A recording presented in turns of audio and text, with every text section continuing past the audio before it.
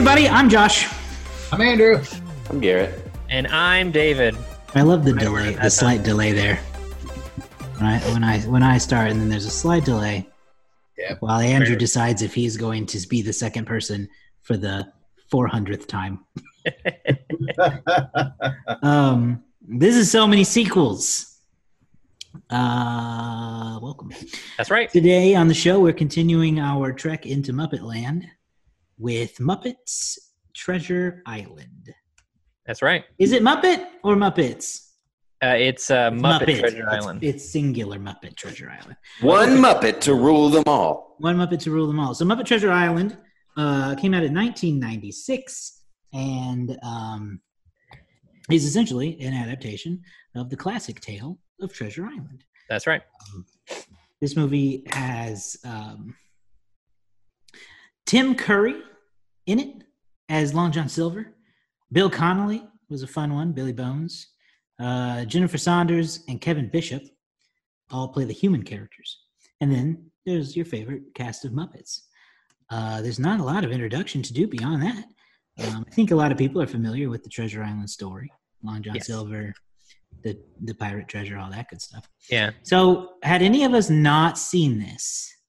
Andrew. That is not true. Oh, this is one that you have seen. You said you had never seen a Muppet movie. Well, I mean, and then he so saw let me tell you, two of them. Let me tell you all something. Oh God. I actually saw this in theaters a long, long time ago when it came out. Cool. When you were what, 30? Don't exaggerate, Josh. He was 19. Yeah. So you saw Muppet Treasure Island in the theaters. Yeah. Which And theater? It was Eastland 4. Oh, Eastland Mall? Who would remember that? Yeah, no, in Bartlesville there was a Oh, they cinema also called- stole that name. Okay. Yeah. there was a cinema called Eastland 4, and it was just 4 movie theaters, and I think it was released during the summer. And my grandpa was watching it after me, and I think I was like 11 at the time because it was 1996, 10 or 11. And my grandpa wanted to take me to it, and I'm like, well, okay. So we went to that on a Sunday on a summer afternoon. I remember seeing it. I remember watching it, but I barely remember any of it. Yeah. You're just killing me. This is such a ridiculous story. Does that movie theater still exist? No. It closed? Yeah. Bummer. Is the facade still there? The facade is still there. Like the building is still there. It just doesn't show any movies, and it hasn't for years. When did it close? I want to say 1998. 5 or 6 years ago? 5 or 6 years ago. I like So how it's just Andrew rolled his eyes like he's never answered a question of such an obscure. I know. Or you're like, when did it close? And he's like, oh, geez, Why would I know that? Go through my book. No. So it's just an empty movie theater sitting there. It is. Oh, I had well, one of those for a while. Maybe there needs to be a So Many Sequels movie theater. Why not? Clearly nobody wants it. I bet it's cheap. Rent our own space, start playing movies. They did play like because they were playing like regular movies, and then they started playing like dollar movies, Yeah. and then We could do that. That was good till about 2011, 2012, and then they haven't showed any movies since. All right. Okay, so You thought Muppet that was a Treasure weird Island. story. We have all seen Muppet Treasure Island before That's this. Had anyone seen it somewhat recently? Yeah, I watched it last year. Oh, you watched it last year. Okay. so Like that's right pretty after Disney Plus came out, it was one of the movies I watched. Oh, okay. I don't really know why. It just was like, why not? I was like, good. Oh, why not? Muppet Treasure Island. Why not? Yeah. I hadn't seen it in a super long time. I didn't really even remember most of it. It was What about you, good. Garrett? I love this movie. I've seen it many a time. My most vivid memory of it is watching it at the lake, where I don't remember. It was we normally watch it. Well, we don't normally watch it, but it was on during the 4th of July when we were down there. Last year. No, it was longer than that. It was like 3 years ago, so not super long. But it's just fun. It's just an enjoyable movie. Yeah. Mm-hmm. I So- like that. Go Eh, ahead. I remember.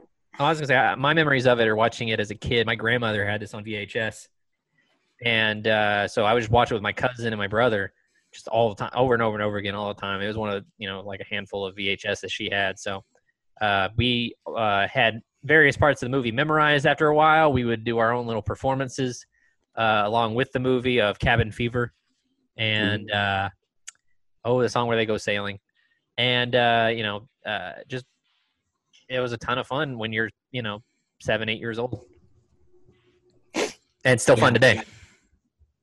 Yeah. So we haven't covered all of the Muppet movies, but for our purposes, this is the first Muppet movie where the Muppets are not themselves. They're playing characters in a film. This has happened previously in the Muppet Christmas Carol, but we haven't covered that yet. But so this is significantly different than the last couple movies we did in the Muppet movie and the Muppets Take Manhattan. They play themselves kind of on their typical quest for stardom. But this is all that's gone, and they are just playing characters in a movie, which is it's something different from Muppets, and it's pretty cool. But what I also thought was interesting about this one is that the humans are the main characters in this Muppet movie, and in a lot of ways, Muppets kind of are supporting characters. So that was also very different. Yeah, because in Muppets Christmas Carol, you do have a main character who's a human actor in Michael Caine as Ebenezer Scrooge, but all the other principal characters are Muppets. And this, I guess they just couldn't figure out a way around, do we make a Muppet be Long John Silver? They had actually originally had Rizzo and Gonzo in the early version of the script just playing two characters named Jim and Hawkins. So they were going to be the main characters, or the main character split into two roles. But they just kind of found that it made things too confusing. Which one of them was going to have this relationship with Silver, which one was going to do this, which one was that. So they just ditched that and made Jim Hawkins a character and put Gonzo and Rizzo in this spot of being his friends, and giving you kind of, and as it turned out, Gonzo and Rizzo were very popular after A Muppet Christmas Carol, being the narrators of that movie. People thought they were hilarious. And so they kind of put them back in this main spotlight again. So again, you have Kermit, who's kind of known as being sort of the leader Muppet, in a much more of a supporting role compared to those other two. And I think it works out pretty well here. This is our first time hearing Steve Whitmire as Kermit. This is the second movie after Jim Henson's death. So there's a lot of, this is kind of, in between, like, of the movies they made in the 90s, this is right in the middle. So this is kind of, the first, I feel like you could measure this against the other ones and say this is like where it was at the kind of the sweetest it could be in terms of the Muppets in the 90s. Mm-hmm. Personally, I prefer this version of the Muppets to the other two movies. I like the idea of the Muppets, like they were basically themselves as different characters. And I like that a little bit better. I think overall, I like what I would prefer is what they did, where you have movies that are about the Muppets and then you have movies with the Muppets. I think that's a nice way to break things up because, like, you always want to see what the Muppets are doing. I mean, even if the movie's not that great, like last week, but those are still interesting stories because, like, what kind of things are they going to get into? But I think that works better in a show format. That's why I always enjoy the Muppet shows, whatever they may be coming out with. And then I like them just playing themselves. We know their character from the shows and older movies. And so being able to portray them as Muppets, but also as other characters, I think adds a really fun dynamic. And it just is a good back and forth. You can still be silly. You can still have that Muppet humor. And like there's one line where Billy Connolly's character, Billy Bones, dies, and I can't remember if it's Gonzo or it's Rizzo, but they go, "Is he dead?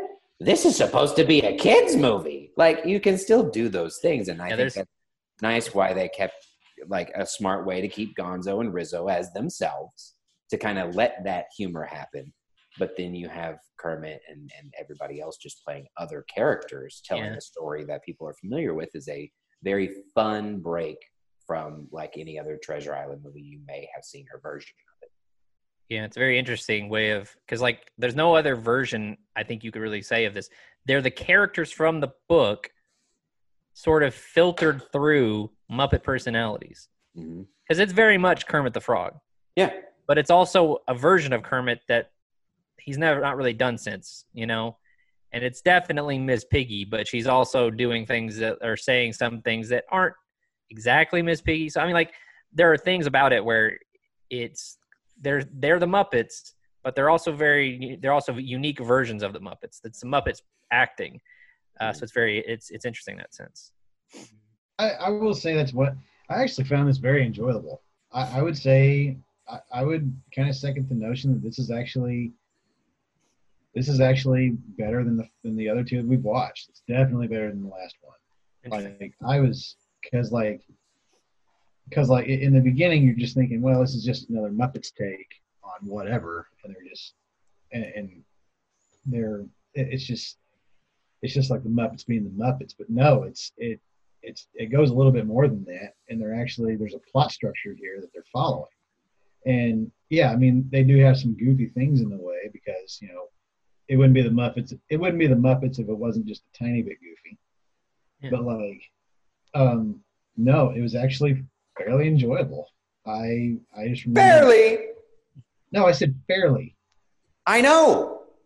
Why are you saying it was fairly enjoyable? Because it is fairly enjoyable. That's not a compliment. It's enjoyable. Fairly enjoyable takes away from the enjoyableness of it. Well, it's fairly enjoyable. It's fairly enjoyable. Hashtag. No, but it was like, I just remember thinking like whenever I got done with it, I'm like, that was actually better than I thought it was going to be. And it was I always like Tim Curry. Whenever Tim Curry's in anything, Tim Curry is kind of a standout. And it didn't have a lot of the antics as it normally would have. I feel like some of them were kind of played down. Now, definitely with the comic relief was definitely with the rats. Yeah. Because having the rats go on vacation, that was actually funny. Like that was actually funny what they were doing in between. So, you know, they'd be scuba diving or they'd be jet skiing or whatever. And go ahead. I was gonna say, and I think a big aspect of the funny here just came from all of the new little supporting characters that they made. All the pirates. I love like Clueless Morgan. Oh yeah, he's my favorite new Muppet. Just bruh. Oh, that's just what is he? He says when they tear the, oh gosh, I can't remember, but they're really funny. That little grouping, that little group of three. Yeah. I'm just going to put this out there. We've not made this list. If you can ever swing us on to bracketology, we have to have a bracketology of best Muppet jokes. And one of them has to be the entire roll call scene. Oh my God, that was so good. Old Tom. Really old Tom. Dead Tom. Headless whatever. That was really funny. Headless. Ugly, bug-eating, something, and it's this really attractive woman. Like, oh my God, it was really funny. Angel Marie. Oh. Yeah, it was. I laughed so hard every time. And when she goes, "I," baby eating O'Brien, when she's "I," and Sam Eagle and Kermit just.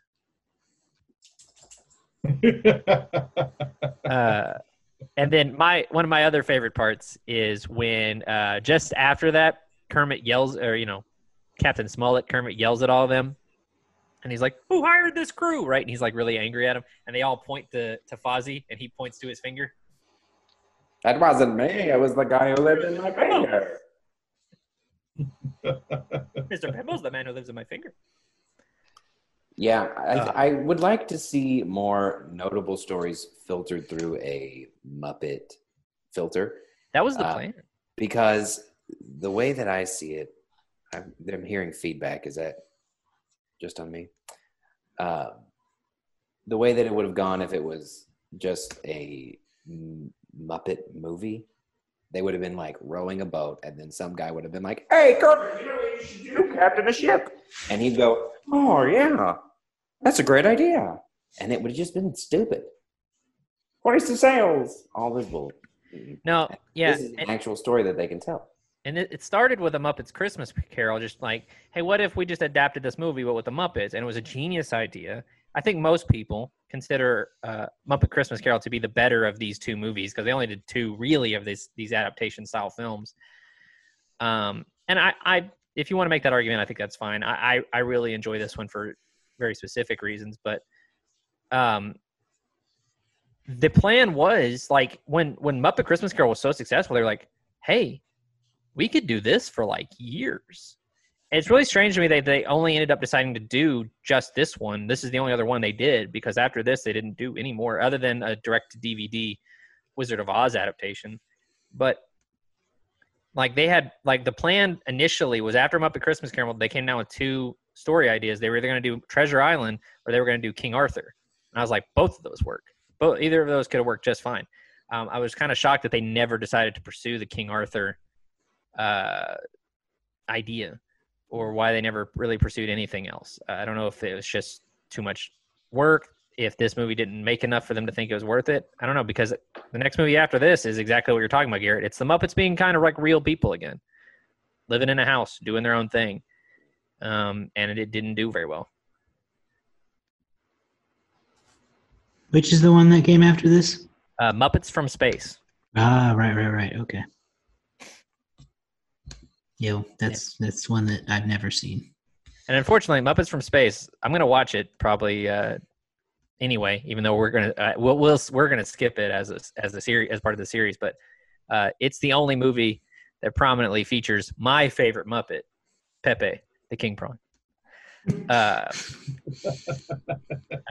He's hilarious in it. Fair That's enough. pretty good. Anyway. So what did Josh? I don't feel like you really gotten to speak at length.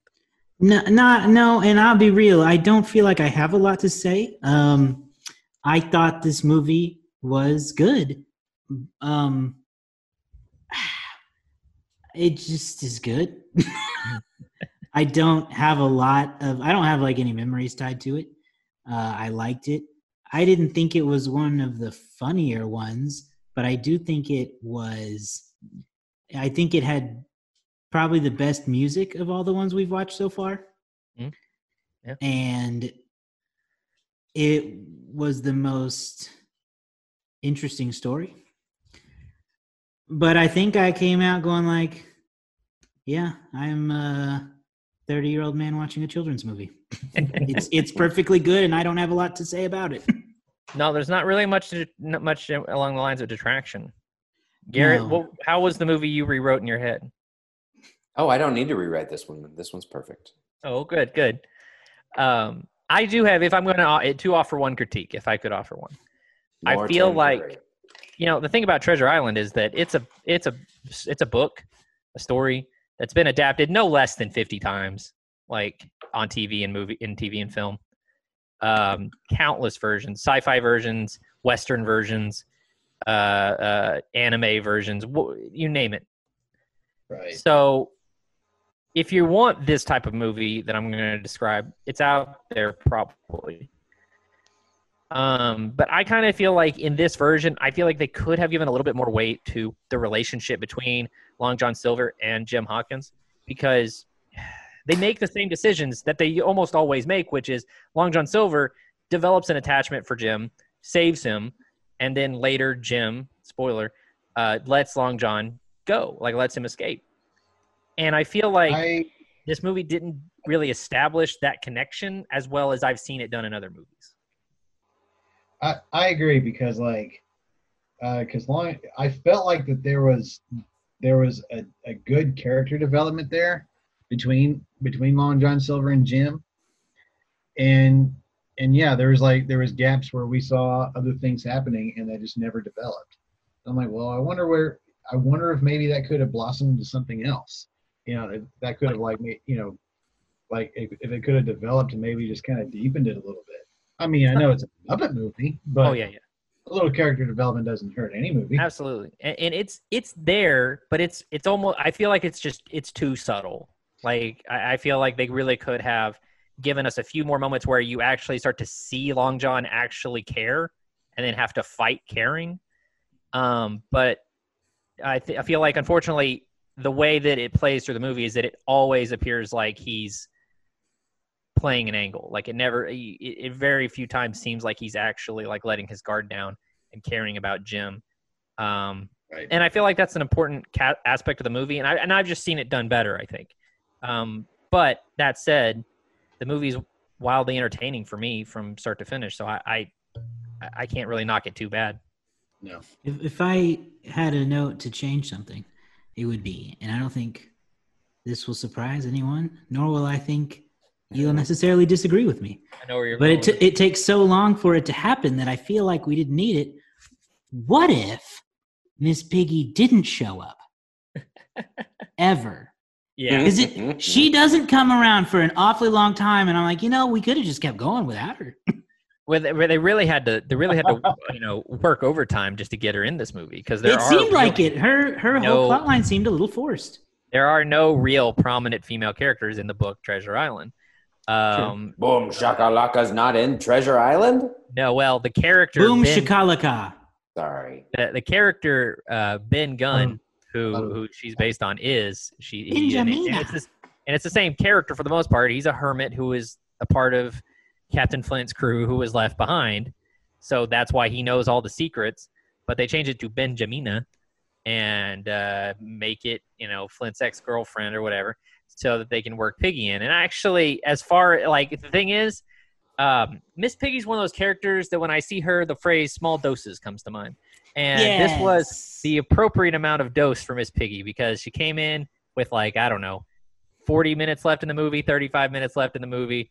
You get a couple hi-yas, you get a couple funny Francophile jokes, and one sappy bad song, and then one sappy bad song, and you're out, and that was just the right amount of Miss Piggy for me because if she was in this whole movie, it would probably you'd be like, oh, God, Miss Piggy going on about something else again here. I missed this too because I just didn't see it in the credits, but I'm now seeing that the music in this movie was done by Hans Zimmer. Yeah, the score. Yeah. Of Pirates of the Caribbean and every Christopher Nolan movie. This would not be his last. This would not be his last pirate movie. No. Is it his first pirate movie? Maybe. It probably is. He did the score, and then a couple other prominent songwriters did the musical numbers. And I actually watched the making of for this, and Hans Zimmer said that with the Muppets, his view. It's always fascinating to listen to composers talk about movies because they look at it from such a different perspective than I would. But he goes, with the Muppets, I think you need to have a very traditional score because you need that to contrast how zany they are. So the music needs to not stand out in the way you normally would try, so that they stand out. And I was like, wow, that's not what I would have thought. I would have thought you'd be like, it's the Muppets, so I want to have a score that really matches their intensity. Benny Hill. If you listen, it's a good it's out there. You can just listen to just the score, and it's very piratey. It's very you can tell that it's sort of a precursor to the Pirates of the Caribbean theme. Now that I have found myself in Hans Zimmer's filmography, I'm surprised by a lot of the movies he's done. For example, on his upcoming slate, he's composing the music for the new Space Jam movie. You know what's crazy about Hans Zimmer? He's only won one Academy Award. He's all over the place, and I mean that in a good way.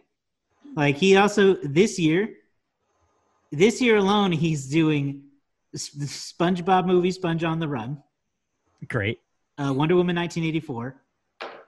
No Time to Die. great. Dune, and a few others, but those are Gosh. the big ones. But that what a He wide did, range of films that is. He did the theme for Hot Rod. Uh, Did he? Yeah, I'm He- or already- the score for it, I should say. from what I've learned, from what I've gathered about Hans Zimmer, he doesn't use a regular orchestra.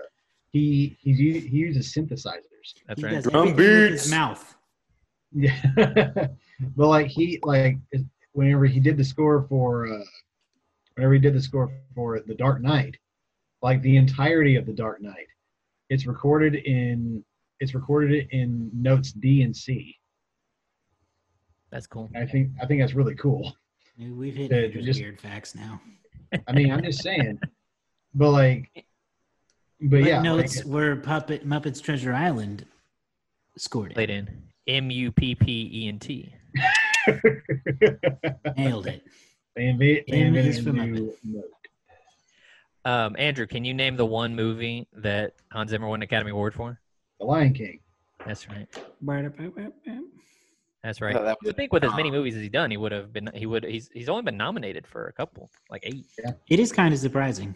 I figured he would get one. He is one of the big names in film score, so That's right.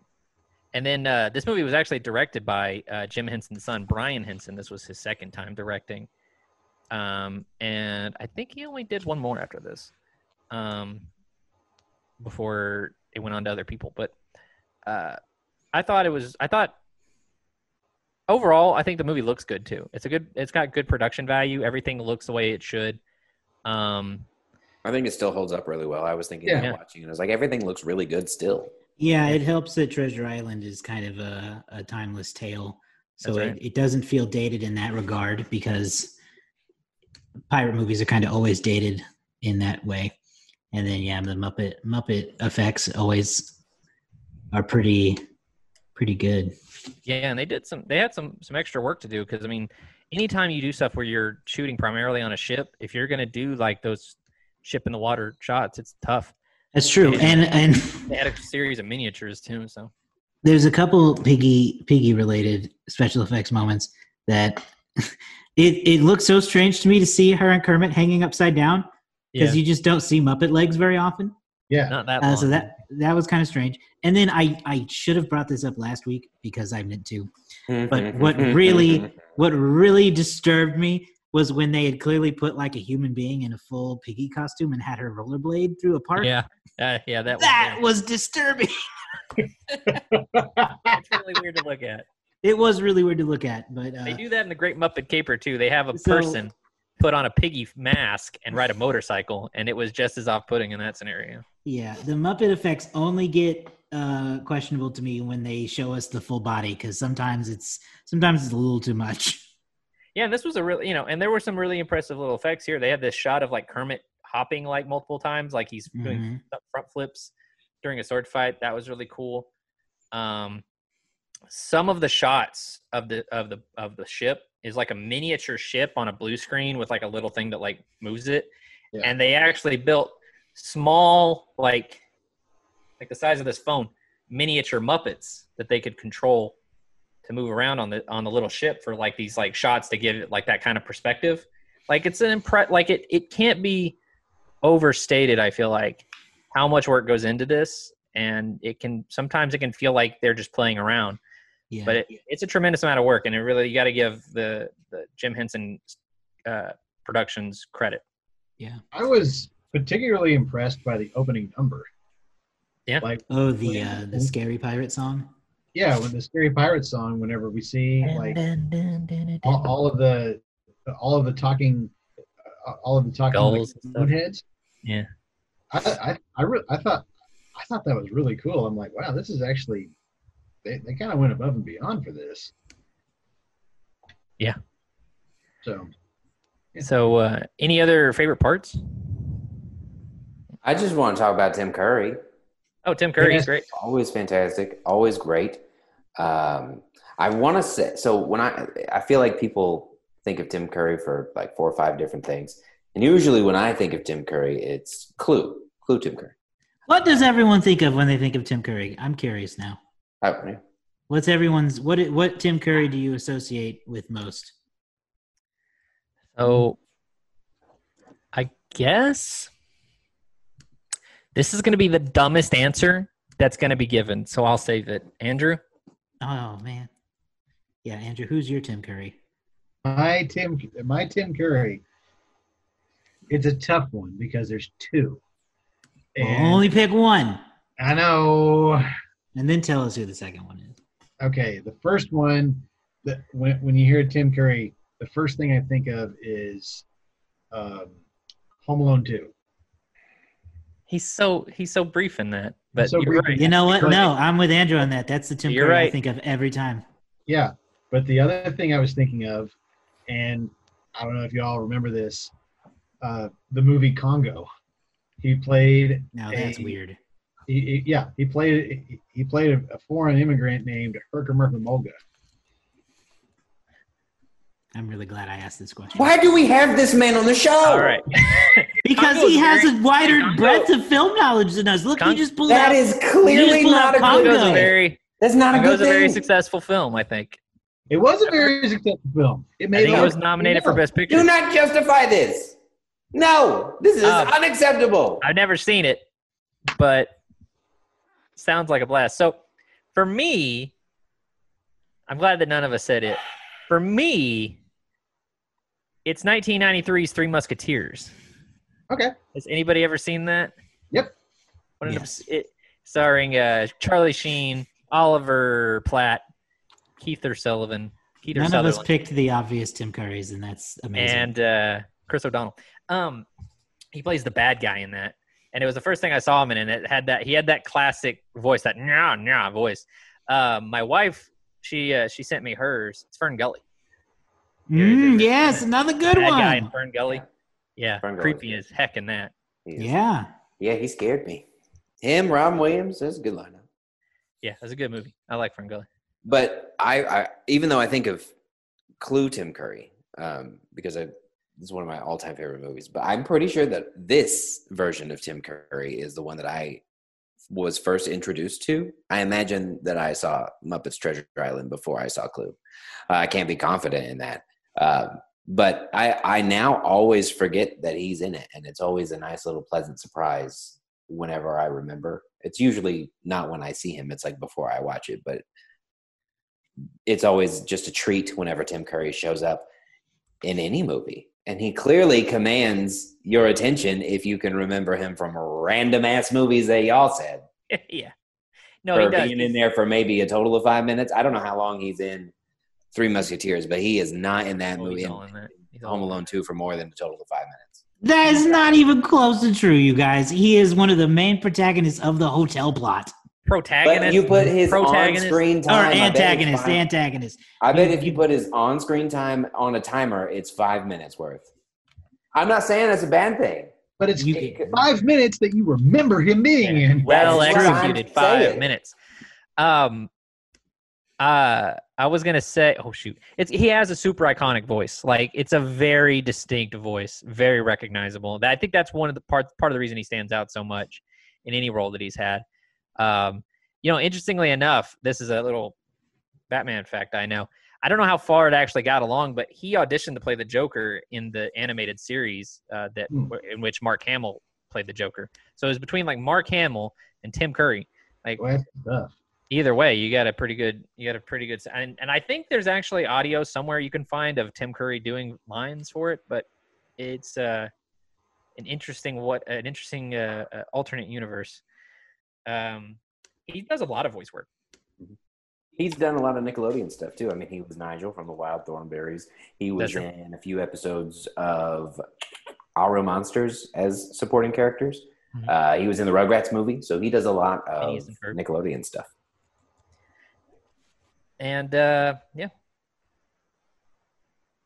But outside of that, I don't really have much else to say about the movie. I just want to make sure we got the Tim Curry time.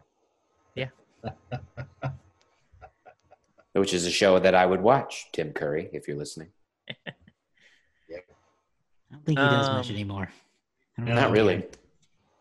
do we He want was born in 1946. He's an older guy now. He's Well, I don't think. good. I mean, his he's health is- nowhere near Andrew, Yeah. but no, shut up. No, what happened to him was, and I hate to bring the house down, he actually had a stroke a few years Right. ago, and Right. he can't walk and he can't talk. Yeah. So Well, that's not totally true. He was in His that last- Fox version of Rocky Horror Picture Show. He can talk, just not well. Just like Yeah. it's one of the side effects of having a stroke for a lot of people. I think he's slowing it down. His last credited film role was in 2017. So I don't know if he's just taking time off or if he's getting to the point of retirement. But this is going to sound weird. This is like not. I'd have to really look at this again, but this is one of his last live action film roles. He's in a lot of movies as a voice and as a vocal character in terms of films, but like he hasn't done a lot of live action film appearances. He's been on TV a couple times since then. I think the most prominent one recently was like the season 5 or season 6 finale of Criminal Minds. But you have to go back to site like 2005 or 2004 to find his last live action film appearance. Whoa, A lot of voiceover work, a lot of film, even the movies he's in, playing a voice or used as a voice. Yeah, it's hard to say. But do we want to talk about the young boy playing Jim Hawkins at all? I don't even know who that is. I found out today that he Got a little career.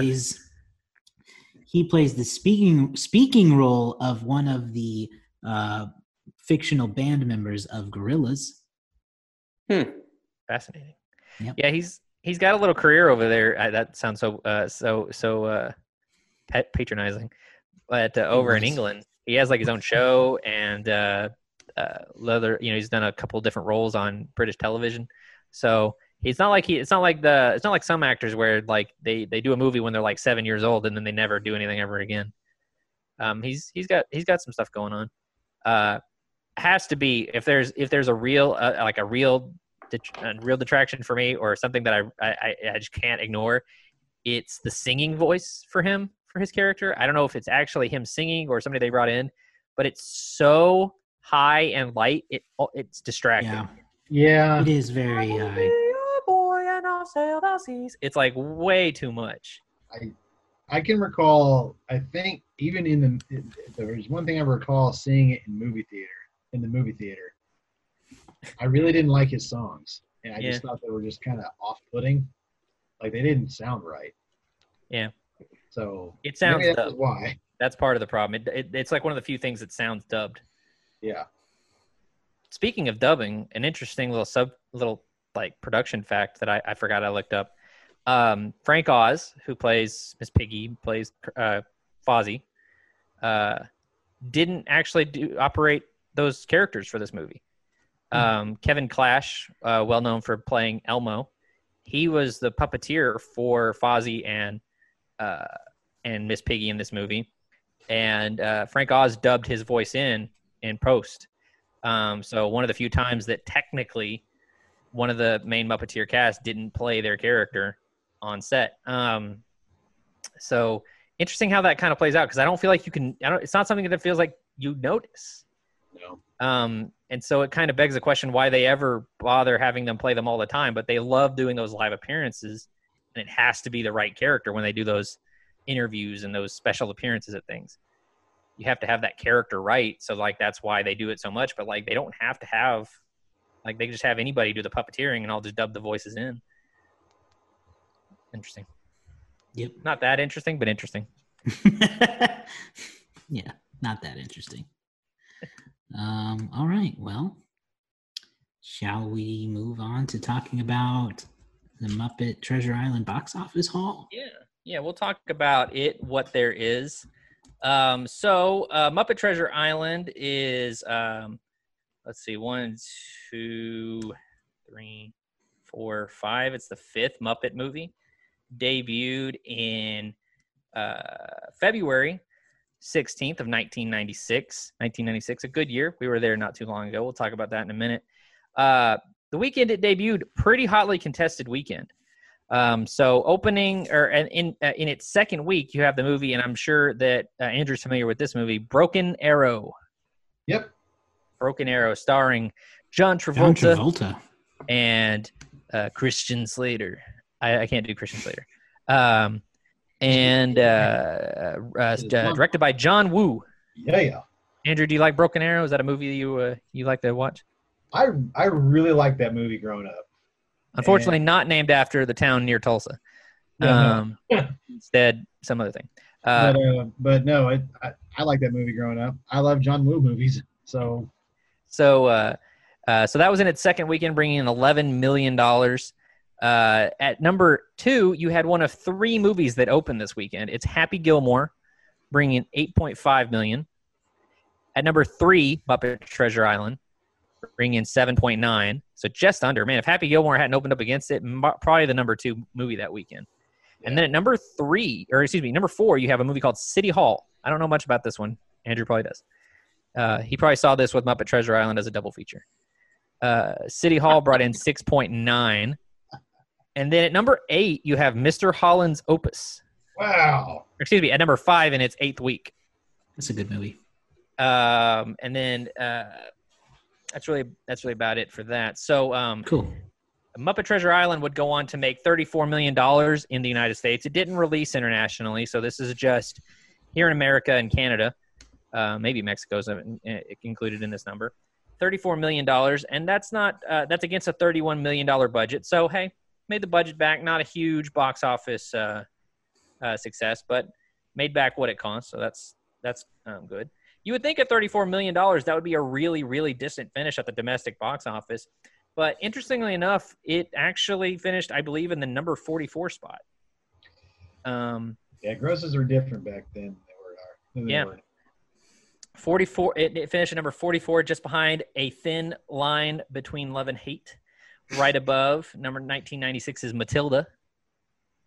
The number 1 movie of 1996 is Independence Day, bringing in $306 million in the United States.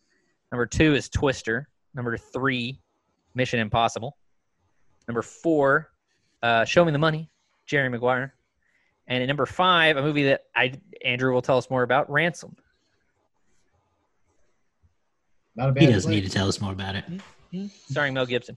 Internationally, the numbers are almost identical. The only thing different is number 4, you have The Rock. That's right, just Dwayne Johnson by himself. No, I'm just kidding. It's actually Michael Bay's, I think, directorial debut. His best movie. Without a doubt, his best movie in terms of it being a movie. And then number 5, Disney's Hunchback of Notre Dame. So Excellent. then we've been in 1996 before. Obviously, we did Mission Impossible. We were just there not long ago for Star Trek First Contact.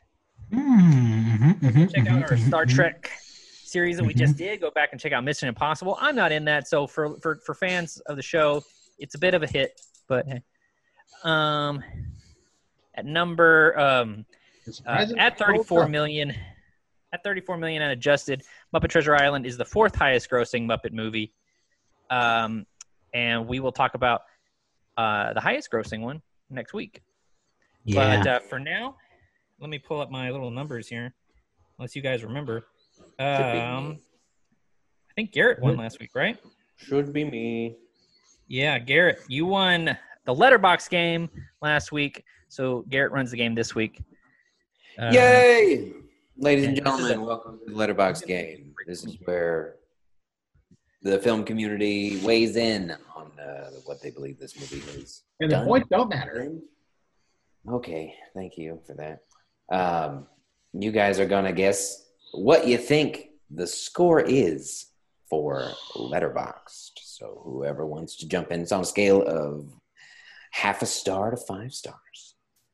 All right. How are we going to pick who goes first? You want to just shout it out? Sure. I'm going to say 3.6. 3.6 for David. I'm going to go with 3.3. 3.3 for Andrew. 3.4. 3.4 for Jersh. We do have an exact winner. One of you is exactly right, as Bob Barker would say. Come on down. You'd already be down. Thank you. If you know I guess how the that's true. mechanics of Price is Right works. Nah, I'm not. I don't watch Prices Right. Well, you should. It's good. 3.4, Josh. is the winner. And I do it again. Do not need Josh to win. Too bad. Okay, so then what are our personal rankings for this movie? Since I won, I'll start. I think it's a 3.5. I think Letterboxd is pretty right. I go with that. 3.5. Yeah, I'm gonna give it a Yeah, I'll give it a 3.5. I really thought I could push it to a 4, but now you know There's what? nothing It's wrong with 3.5. I'll give it a 4. Okay. I really enjoy it. I too will go with 3.5. Cool. That'll drag us up to like a 3.7.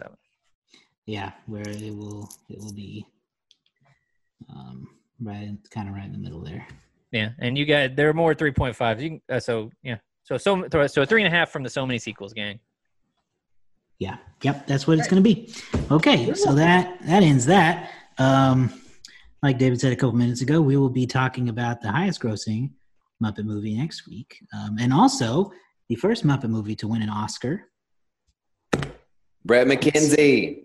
The Muppets from 2011, the Starring Jason kind Segel. of the big Muppets film reboot. Yes, starring Jason Segel, co-written by Jason Segel, and starring literally everyone you love is in this movie. Yeah. Yeah. Everyone anyone could love. So Yeah, it's, I'm quite excited to revisit it. It's weird to think that this was the big movie that brought the Muppets back, and it's 9 years old now. Ugh. Wow. 2011 is where we're traveling next time. So Is this our last Muppets movie? This will be our last Muppets movie. We won't do Muppets Most Wanted, but by all means, please watch it anyway because you'll have a ton of fun. I tried to keep it to just 4. So the goal was to hit one in a different decade with each one. Yep. So we had the 70s, 80s, 90s, 2000s. There was no Muppet movie, so the 2010s it is. 29. You can't go, oh, Muppets or Muppets Most Wanted. You got to do Muppets. You got to do Muppets. It's the one that better one started anyway. it. Although I will say, if you don't want to watch the full Muppets Most Wanted movie, just watch the opening number, and it'll make you want to watch the rest of it. Okay. It's a really good opening number. All right. Well, everyone is looking forward to hearing us talk about the Muppets, I'm sure. Yep. And then, of course, finding out what we're going to do next. So find us online on all your favorite social medias, Instagram, Twitter, Facebook, Letterboxd. Mm-hmm. We're on all of those. Follow us. Subscribe to our YouTube channel. And, of course, subscribe to our podcast feed in your favorite podcasting app. Be it Spotify, be it Apple Podcasts, be it some other weird app that you might use if you don't use one of the two only ones. Houndstooth, maybe. Soundstooth is a good one. Yeah. We like Castbox. We're on all of them. that. Sure. You could have made that one up and I wouldn't know. Yeah. All right. Well, we'll see y'all next time. Have a Muppet weekend.